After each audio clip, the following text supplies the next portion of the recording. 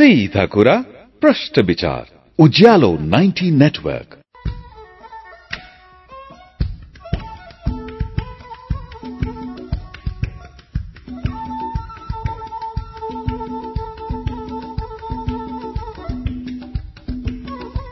कार्यक्रम श्रुति सम्वेकमा पुनः स्वागत छ। तपाईं अहिले उज्यालो 90 नेटवर्क काठमाडौँसँगै देशभरिका विभिन्न एफएम स्टेशनहरूबाट एकैसाथ कार्यक्रम श्रुति सम्वेक सुनिरहनु भएको छ। श्रुति सम्वेकमा आज हामी डाक्टर दीनबन्धु शर्माका कथाहरू सुनिरहेका छौं। अब हामीले वाचन गर्ने कथाको शीर्षक छ सुपर्णखा।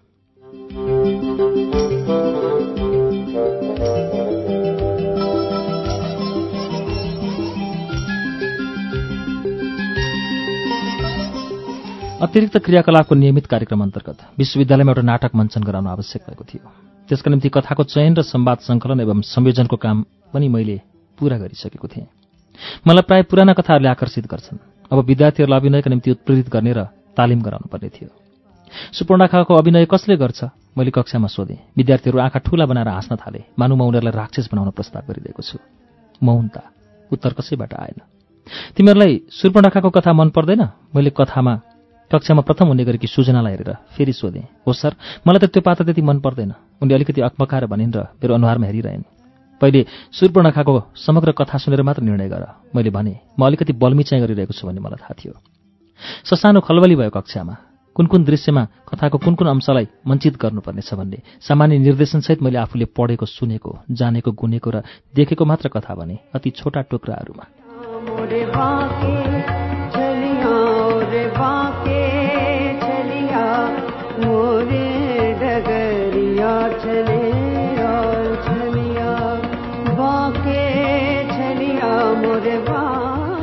दृश्य 1। वृद्धा सुपर्णखालाई आफ्नो कक्षमा निद्रा लागेन। करुवाबाट उठाएर पानी खाइन्। उनका चौरी परेका हातहरू कामिरहेका देखिन्छन्। गोरु अनुहारभित्रका गालाहरूमा र विशाल निधारमा पनि वृद्धताका प्रशस्त धर्साहरू देखिन्छन्। उनको स्मृतिमा आफ्नो पीडामय यौवनका दृश्यहरू छन्। क्रमशः उनका आँखा शून्यमा हराउँछन् र दृश्यहरू पालै पालो अगाडि देखा पर्छन्।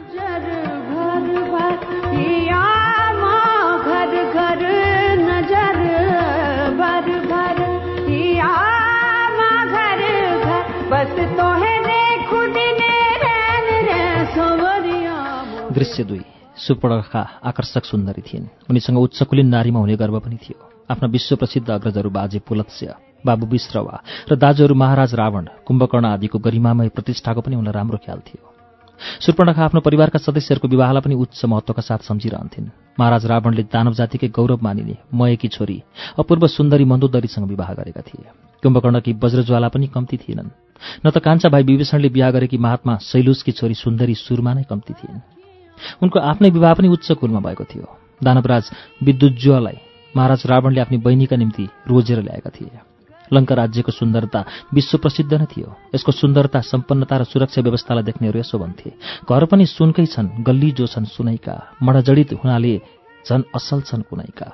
घुमी घुमिकन हेरे सब बगैँचा तलाउ, सहजसित कसैको केही लाग्दैन दाउ। विवाहको समयमा र त्यसपछि त लङ्काको सुन्दरता अझै विचित्र किसिमले थपिएको थियो।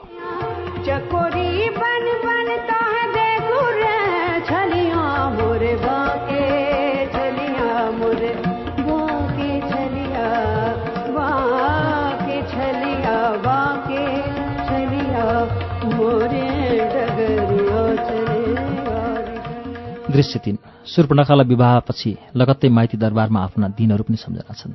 मन्दोदरी, नानी सुपर्णखा, तपाईँलाई त एकछिन मात्र आउँदा पनि ज्वाइँकै अत्यास लाग्छ कि कसो? कता हराउनु भएको? सुपर्णखा भन्छन्, भाउजी हेर्नुहोस् न बाहिर, मौलासिरीका वृक्षहरू आफ्नो सुन्दरता कसरी छरिरहेका छन्। कतै मन्दाकिनीको जलले भरिएका प्रफुल्ल कमलहरूबाट अलङ्कृत पुष्पकिरणीहरू अझै कति सुन्दर छन्। चम्पा, अशोक, पुनाङ, मन्दार, नरिवल, प्रियाल, पनस यी सबै रुखहरू आफ्नो फूलको उज्यालोले पहाडका चुचुराहरूलाई समेत चम्काइरहेका छन्। एकछिन रोकिएर मनमनै जस्तो फेरि भनिन्, तीखा, बलिया, अग्ला उज्याला पहाडहरू। मन्दोदरी भन्छन्, नानी त आफ्ना दाजु जस्तै कवि पो हुन थाल्नुभयो। होइन भाउजू, यता मसँगै झ्यालमा उभिएर हेर्नुहोस् न, कवि त त्यहाँ छन्। मिठो बोली भएका यी कामार्त किन्नरहरू आफ्ना कामिनीहरूसँग संयुक्त गीतहरू गाइरहेका छन्, आनन्दलाई उत्तेजित तुल्याउने गीतहरू। मन्दोदरी हाँस्छिन्। आँखाहरू मद्दमत्त भएका ती हात्तीहरूलाई पनि हेर्नुहोस् न। सुपर्णखा गीत गुनगुनाउँछिन्, यौवनको राग मिठो, यो फूलको बास मिठो, यो मुटुमा बस्यौ राजा, तिमी कति मिठो।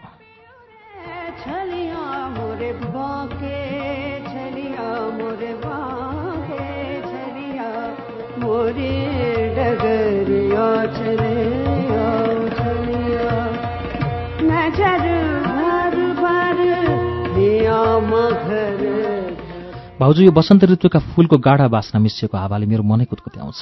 म विद्युत जीवलाई भेट्न आजै घर जान्छु। मन्दुदरीले आश्चर्य मानेर हेरिरहन्। सुपर्णखा साँझपख वस्त्राभूषणले विभूषित भएर बाटोमा निस्कि पनि हालिन्। तिनी राजमहलको पश्चिम द्वार छेउ राखिएको आफ्नो रथतिर गइरहेकी थिइन्।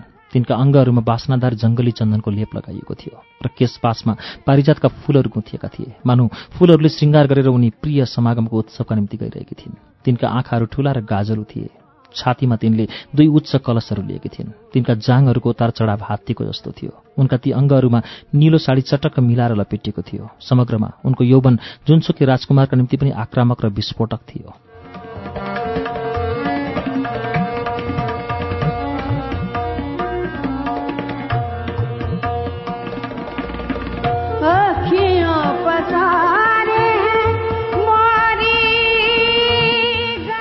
दृश्य 4। सुपर्णखाको सुन्दरता, उनको यौवन र घर माइत गर्दा देखिने गौरवमय चाल ढाले ती गजगामिनी सहरको दायाँ बायाँबाट हेर्नेहरूको निम्ति एउटा सुन्दर दृश्य बनेकी थिइन्। तर उनको स्वभावमा भएको निष्कपट सादापनले यस दृश्यलाई स्वाभाविक र सहज बनाइदिएको थियो। 3 जना भाउजू भएर नवविवाहिता सुपर्णखालाई जिस्काउँदा प्राय विद्युत जीवको सुन्दर तर बलिष्ठ शारीरिक संरचनाको उल्लेख हुन्थ्यो। सुपर्णखा आनन्दित भएर कृत्रिम भाव प्रकट गरिरहेकी हुन्थिन् र आफ्ना वर खोजिदिने आफ्ना दाजुप्रति मनमा नै कृतज्ञ हुन्थिन्।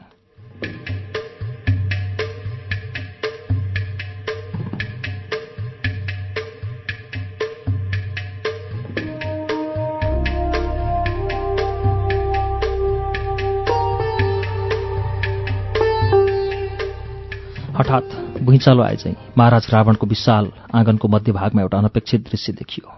महाराज एउटा कुनै युद्ध जितेको उत्सवमा खुसियाली मनाउन आफ्ना कामदारहरूसँग गम्भीर वार्तालापमा संलग्न थिए। यसै बेला केही दिन घर बसेर माइती फर्केकी सुपर्णखा भुइँमा पछारिएकी देखिन्।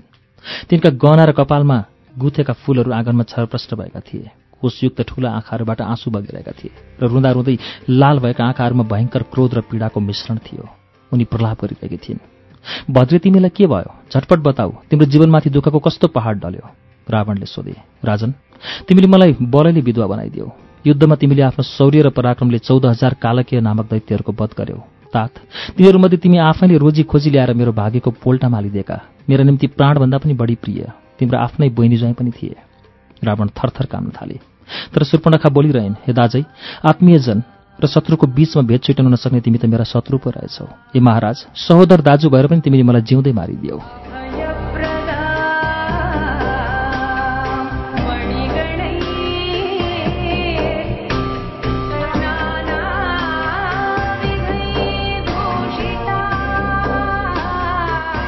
महाराज रावणको मानव वाक्य बन्द भएको थियो। थरथर हलिरहेका उनका काला मोटा जुङ्गाहरूमा आएर आँसुका भेरहरू बरालिएका थिए। काम अस्ताउन्जेलसम्म त्यो विशाल दरबारमा सुपर्णखाको प्रलाप मात्र थियो। साँझ परेपछि उनी चुप लागिन् र बिस्तारै महाराजले सम्झाउन थाले। हे पुत्री, म युद्धमा उन्मत्त भएको थिएँ। यति भनेर उनी फेरि केही बेर छटपटिए अनि पछि धैर्य धारण गरी भक्कानोलाई छातीभित्रै अँठ्याएर मधुर बोलीमा उनले भने, मेरो सम्पूर्ण चित्त बुद्धि रणभूमिले बेठेगान बनाइदिएको थियो। म सपनामा पनि कल्पना गर्न सक्दिनँ तिमी हठात यसरी विधवा भयौ। बहिनी, तिमी मेरा निम्ति पुत्री समान प्रिय छौ। मलाई क्षमा गर। मलाई केवल युद्ध जित्ने धुन थियो, किनभने यो युद्ध हाम्रो कुलकै निम्ति र विशेषतः मेरो व्यक्तित्वको निम्ति चुनौतीको विषय थियो। त्यसैले म रणोन्मत्त भएर प्रहार गरिरहेको थिएँ। अत आफ्ना प्रिय ज्वाइँलाई पनि ठम्याउन सकिनँ।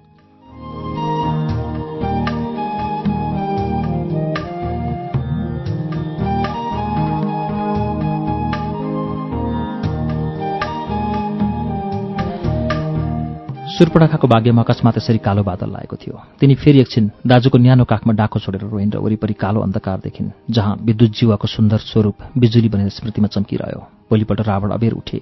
आफ्नो आत्मबललाई सम्हालेर आवाजलाई बलियो बनाउने चेष्टा गर्दै सुपर्णखाको कक्षमा पुगे। उनले आँखा सुन्दिएकी सुपर्णखाको टाउको मुसारेर भने, अब रुनु व्यर्थ छ।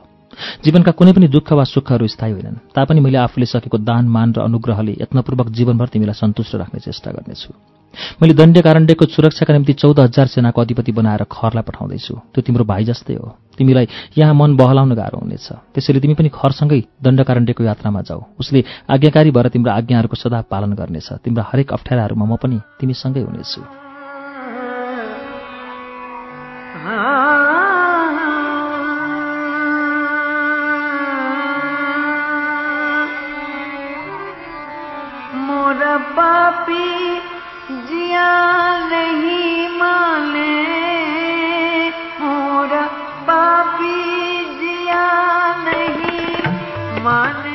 दृश्य छ। हे सुन्दर युवक, तपस्वीको वेशमा छौ, तर साथमा युवती पनि लिएका छौ। यस देशमा किन आयौ? ती कामिनी शूर्पणखाले आफ्नो सिधा स्वभाव र आफ्नो जातिको स्वतन्त्र संस्कार अनुरूप सोधिन्। यद्यपि तिनका गालाहरूमा लज्जा र उत्तेजनाको लालीमा भइरहेको थियो। युवक मुसुक्क हाँसे। युवतीको रूपमाथि आँखा डुलाएर शान्त स्वरमा उत्तर दिए, हे देवी, अयोध्याका दशरथ नामका चक्रवर्ती राजाको नाम तिमीले सुनेकै हुनुपर्छ। म उहाँको जेठो छोरो राम हुँ। यी मेरी पत्नी विदेहराज जनककी छोरी सीता हुन् र यी युवक मेरा भाइ लक्ष्मण हुन्। बाबुआमाको आज्ञा पालनको धर्मरक्षाको निम्ति हामी यहाँ आएका हौँ। बरु तिमी को हौ? शूर्पणखाको श्वास बढिरहेको थियो। उनले उत्साही भएर आफ्नो भनाइ पूरा गरिन्। म विश्वविख्यात पुलस्त्यकी नातिनी, विश्रवाकी छोरी र अधिराज्य लङ्काका महाराज रावणकी बहिनी शूर्पणखा हुँ। म मन थाम्न नसकेर यहाँ आएकी हुँ। देवी, तिम्रो कुरा प्रष्ट भएन। मेरो छेउमा आउनको निम्ति तिम्रो मन थामिन नसक्नुको आशय मैले बुझिनँ। रामले किञ्चित हाँसेर उत्तर दिए। लज्जा, उत्तेजना र प्रेम भावको सम्वेगले शूर्पणखाका आँखाहरू भरिन थाले र उनले आफ्नो कुरा छिटो पूरा गर्न चाहिन्। हे सुन्दर राजकुमार राम, तिमी धर्मरक्षाको निमित्त यहाँ आएका छौ। पानीका निम्ति तिर्खाएका पानी दिनु धर्म होला। कालको मुखमा पर्न लागेको प्राणीलाई सुरक्षा दिनु, जीवनदान गर्नु नै धर्म होला। ग्रीष्म ऋतुको घाममा तडपिएकालाई छारिदिनु धर्म होला अनि हेमन्तको ठण्डीले कठाङ्ग्रिएकालाई न्यानो ठाउँ पुर्याइदिनु धर्म होला। हुन त मेरा दाजुले मलाई दानवराज विद्युतजीवसँग बिहा गरिदिनु भएको, तर रणभूमिमा दुर्घटनावश उहाँले नै मेरा पतिको प्राण लिनुभयो र म असमयमा नै विधवा भएँ। हे राजकुमार, तिमीलाई देखेर म कामोद्दीप्त भएकी छु। मेरा निम्ति पानीको प्यास भन्दा पनि यौवनको यो प्यास तीव्र भएको छ। म के चाहन्छु भने तिमी मलाई आफ्नी पत्नी बनाऊ र मेरा यी सम्पूर्ण तिर्खाहरू शान्त पारिदेऊ। तिमी धर्मात्मा छौ र तिमीले यो मेरो प्यास बुझाउने धर्म पूरा गर्नेछौ। शूर्पणखाले आफ्नो भनाइ पूरा गरिन् र आँखा चिम्लिन्। उनका आँखा बर्र खसे।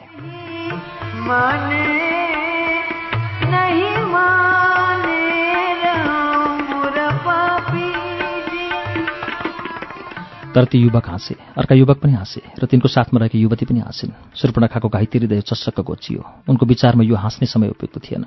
उनले भने, सुन्दरी, म त विवाहित हुँ। यी मेरी पत्नी मसँगै छन्। सौतामाथि किन आउँछौ? बरु मेरा यी भाइ खाली छन्। मभन्दा तन्नेरी र सुन्दर पनि छन्। तिमीलाई भार्या बनाउन योग्य यिनी पो होलान्। शूर्पणखालाई युवकको भनाइ सत्य जस्तो पनि लाग्यो। लाल कमल जस्तै गोरी हे सुन्दरी, लक्ष्मणले भने, तिम्रो हृदय सोझो छ, त्यसैले म सत्य कुरा भन्छु। म त रामको दास मात्र हुँ। मसँग बिहे गर्नु भनेको दासी हुनु हो र दाईसँग बिहे गर्नु भनेको महारानी हुनु हो। आकाश जमिनको फरक छ। त्यसैले हे विशाल लोचने, तिमी त राजा रामचन्द्रलाई मात्र सुहाउँछौ, तर उनको त बिहा भइसकेको छ। शूर्पणखाले भने, कान्छी महारानी भएर बस्न पनि त सकिन्छ। उसै पनि राजाहरूका निम्ति बहुपत्नी हुनु कुनै नयाँ कुरा होइन। सुन्दर कटी प्रदेश भएकी हे बरबर्णिनी, तिमीलाई पत्नी बनाउन नचाहने मानिस को होलान्? शूर्पणखाले यी दुई भाइको खिसिटिउरी बुझिनन् र उनी फेरि रामको पछि लागिन्, अनि लक्ष्मणको पछि, अनि फेरि रामको पछि। यसरी उनी धेरै बेर जिल्लिरहन्। अनि मात्र उनलाई थाहा भयो ती सुन्दरीको स्वाभिमानलाई अत्यन्त अपमानजनक ढङ्गले तिरस्कार गरिएको थियो। म तिमीहरूले गरेको यो अपमानलाई कदापि सहने छैन, उनले आवेगमै भनिदिन्। मसँग यही दण्डकारण्यमा नै हजारौं सेनाहरू छन्, बबुराहरू। यति मात्र भएको थियो र ती बल र उमेरले मत्त भएका युवकहरूमध्ये दाजु चाहिँले भाइलाई इसारा गरेका थिए। शूर्पणखाले त्यो इसारा बुझिनन्। भाइ चाहिँले शूर्पणखाको सुन्दरताका प्रत्येक नाक र कान आफ्नो तरबारले काटिदिए। उनले ती स्वप्न सुन्दरीमाथि यति सहज रूपमा यति भयानक निष्ठुरता प्रदर्शन गरे मानव उनी कुनै झारपात काटिरहेका छन्। हेर्दा हेर्दै शूर्पणखाको सुन्दर अनुहार कुरूप बन्यो र रगतको भेल बग्न थाल्यो।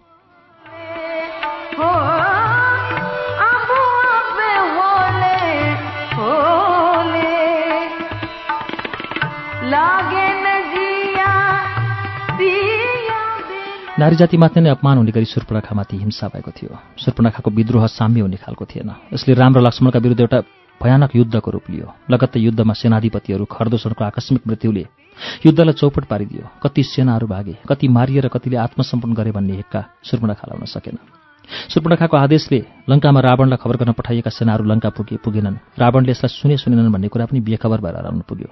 युद्धमा हार, आफूमाथिको अपमान र राम लक्ष्मणको चकाचकीले स्वाभिमानी शूर्पणखालाई टाउकोमा चोट लागेको गोमन जस्तै बनाइदियो। दृश्य 8। महाराज रावण दरबारकै आँगनमा रहेको अग्लो शीतल पाटीको बरण्डामा उभिरहेका थिए र शूर्पणखा आँगनमा उभिएर ठूलो आवाजमा गर्जिरहेकी थिइन्। हे महाराज, मैले पठाएका सञ्चारदूतहरू कहाँ मरे? या तिम्रो कानमा ठेडी कोचिएको छ? खरदूषण ध्वस्त भए, तिम्रो सेना सोत्तर भयो। तिमी मदिरा पिएर उत्सव मनाऊ। तिमी बेखबर छौ। तिम्रो टाउकोमाथि शत्रु छ। नीति बिनाको राज्य, धर्म बिनाको धन, विवेक बिनाको विद्या, विनय बिनाको प्रीति, हात लाग्यो शून्य। भोग सामग्रीहरूसँग सन्यासी, चाटुकारहरूसँग राजा, अभिमानसँग ज्ञान, मदिरासँग लज्जा, अहङ्कारसँग गुणवान, समाप्तिका ढोकाहरू। शत्रुलाई, अग्निलाई, रोगलाई, पापलाई, सर्पलाई सानो देख्छन् मूर्खहरू। एउटै फुच्चे रामले तिम्रा 14,000 सेना सुताइदियो। ठिक समयमा ठिक काम गर्न नसक्ने प्रजाहरूका निम्ति दुर्लभ, भोगमा लम्पट तिमी जस्ता नाथेलाई प्रजाहरू नै त्यागिदिन्छन्। जुन राजनेताहरू आफ्नो राज्यको सीमा रक्षा गर्न सक्दैनन्, तिनको उचाइ समुद्रमा भासिएको पर्वतको जस्तै हुन्छ। तिम्रो त्यही हालत छ। तिमी त गँवार मन्त्रीहरूले घेरिएका छौ, जान्नुपर्ने कुरा के हुन् थाहा छैन। ए बबुरा, कसरी राजा हुन्छौ? तिमी त बालक जस्ता रहेछौ। शत्रुले तिमीमाथि हमला गरिसके, अब तिमी बाँसुरी बजाऊ। राजन, तिमी बाँसुरी बजाऊ, मेरो मात्र किन, तिम्रो पनि त नाक कान कहाँ रह्यो र? लोभ र प्रमादमा फसेर पराधीन भएका छौ। आफ्नै गर्वले उन्मत्त, स्वभावले सठ तिमी जस्ता पाखण्डीहरू सङ्कटमा परे पनि खोज्छिन्। हे अहङ्कारी र क्रोधी पुरुष, तिमी जस्तालाई त तिम्रा मण्डलीहरूले नै मारिदिन्छन्। तिम्रो बुद्धि दूषित छ राजन, तिमी राजोचित गुणले वञ्चित छौ। त्यसैले त हो तिमीलाई मेरो अवनतिको जरो थाहा छैन। सज्जनलाई अनादर गर्ने विषयमा लम्पट देश र कालको यथार्थलाई नचिन्ने तिम्रो सत्ता नष्ट हुनेछ। विपत्तिको स्वागतदार तिम्रो अगाडि तयार छ। स्वस्ति छ राजन, प्रवेश गर।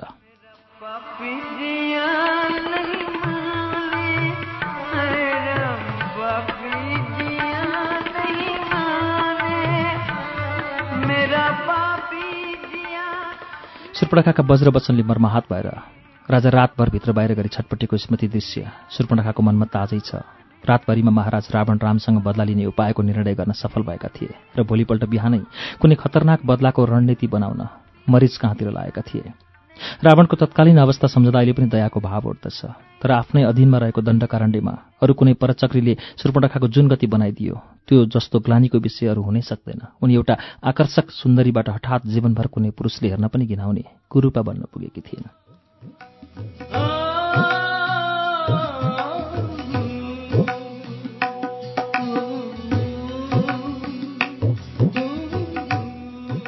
ओछ्यान परेकी वृद्धा सुर्पणखाले आफू मृत्युको ढोकामा उभिएको सपना देखिन्। ढोका उगारेर मृत्युले उनलाई आफ्नो विशाल दरबारभित्र आउने आमन्त्रण गर्यो। ढोकाभित्र उनले रावण, कुम्भकर्ण, खरदूषण, राम, लक्ष्मण आदिदेखि लुला लफङ्गाहरूसँग सबैलाई देखिन्। राजा महाराजा र दासहरू, पुरुष र स्त्री, धनी र गरिब, निकै चतुर बाठा, बुद्धिजीवी र अल्पबुद्धि भएकाहरू सबैलाई एउटै आँगनमा राखिएको देखेर उनी चकित भइन्। त्यहाँ अझै अनौठो आश्चर्य के थियो भने त्यहाँ भएका सबै मानिसहरू नग्न थिए। उनलाई बिस्तारै मृत्युले ढोकाभित्र पुर्यायो। त्यतिका धनीमानी र राजा महाराजाहरूका बहुमूल्य परिधानहरू र गहनाहरू कहाँ गए होलान् तिनले सोचिन पनि सकिनन्।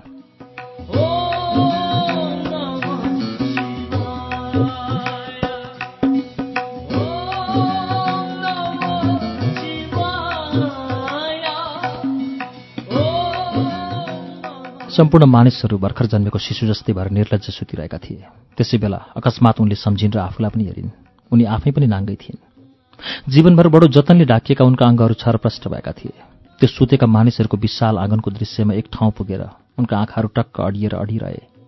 उनले आफ्नो आवेग थाम्न नसकेर चिच्चाइन्, दानवराज। उनले विद्युत जीवलाई पनि त्यहीँ देखेकी थिइन्। आफ्नो चिच्चाइले सुर्पणखा आफै बिउजिन्। बिउजेपछि सुर्पणखाले आफैसँग प्रश्न गरिन्, के सारा युद्धहरू व्यर्थ थिए? यहाँ के कुराहरू व्यर्थ थिए?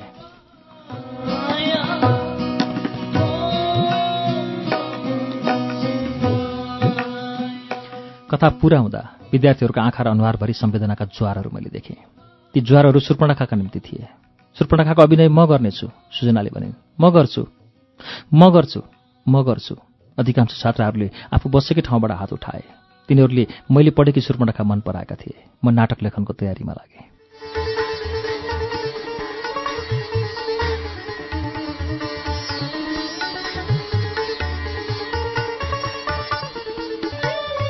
श्रुति सम्वेगमा यतिन्जेल तपाईँ सुर्पणखा शीर्षकको कथाको वाचन सुन्दै हुनुहुन्थ्यो। यो कथा डाक्टर दीनबन्धु शर्माले लेख्नु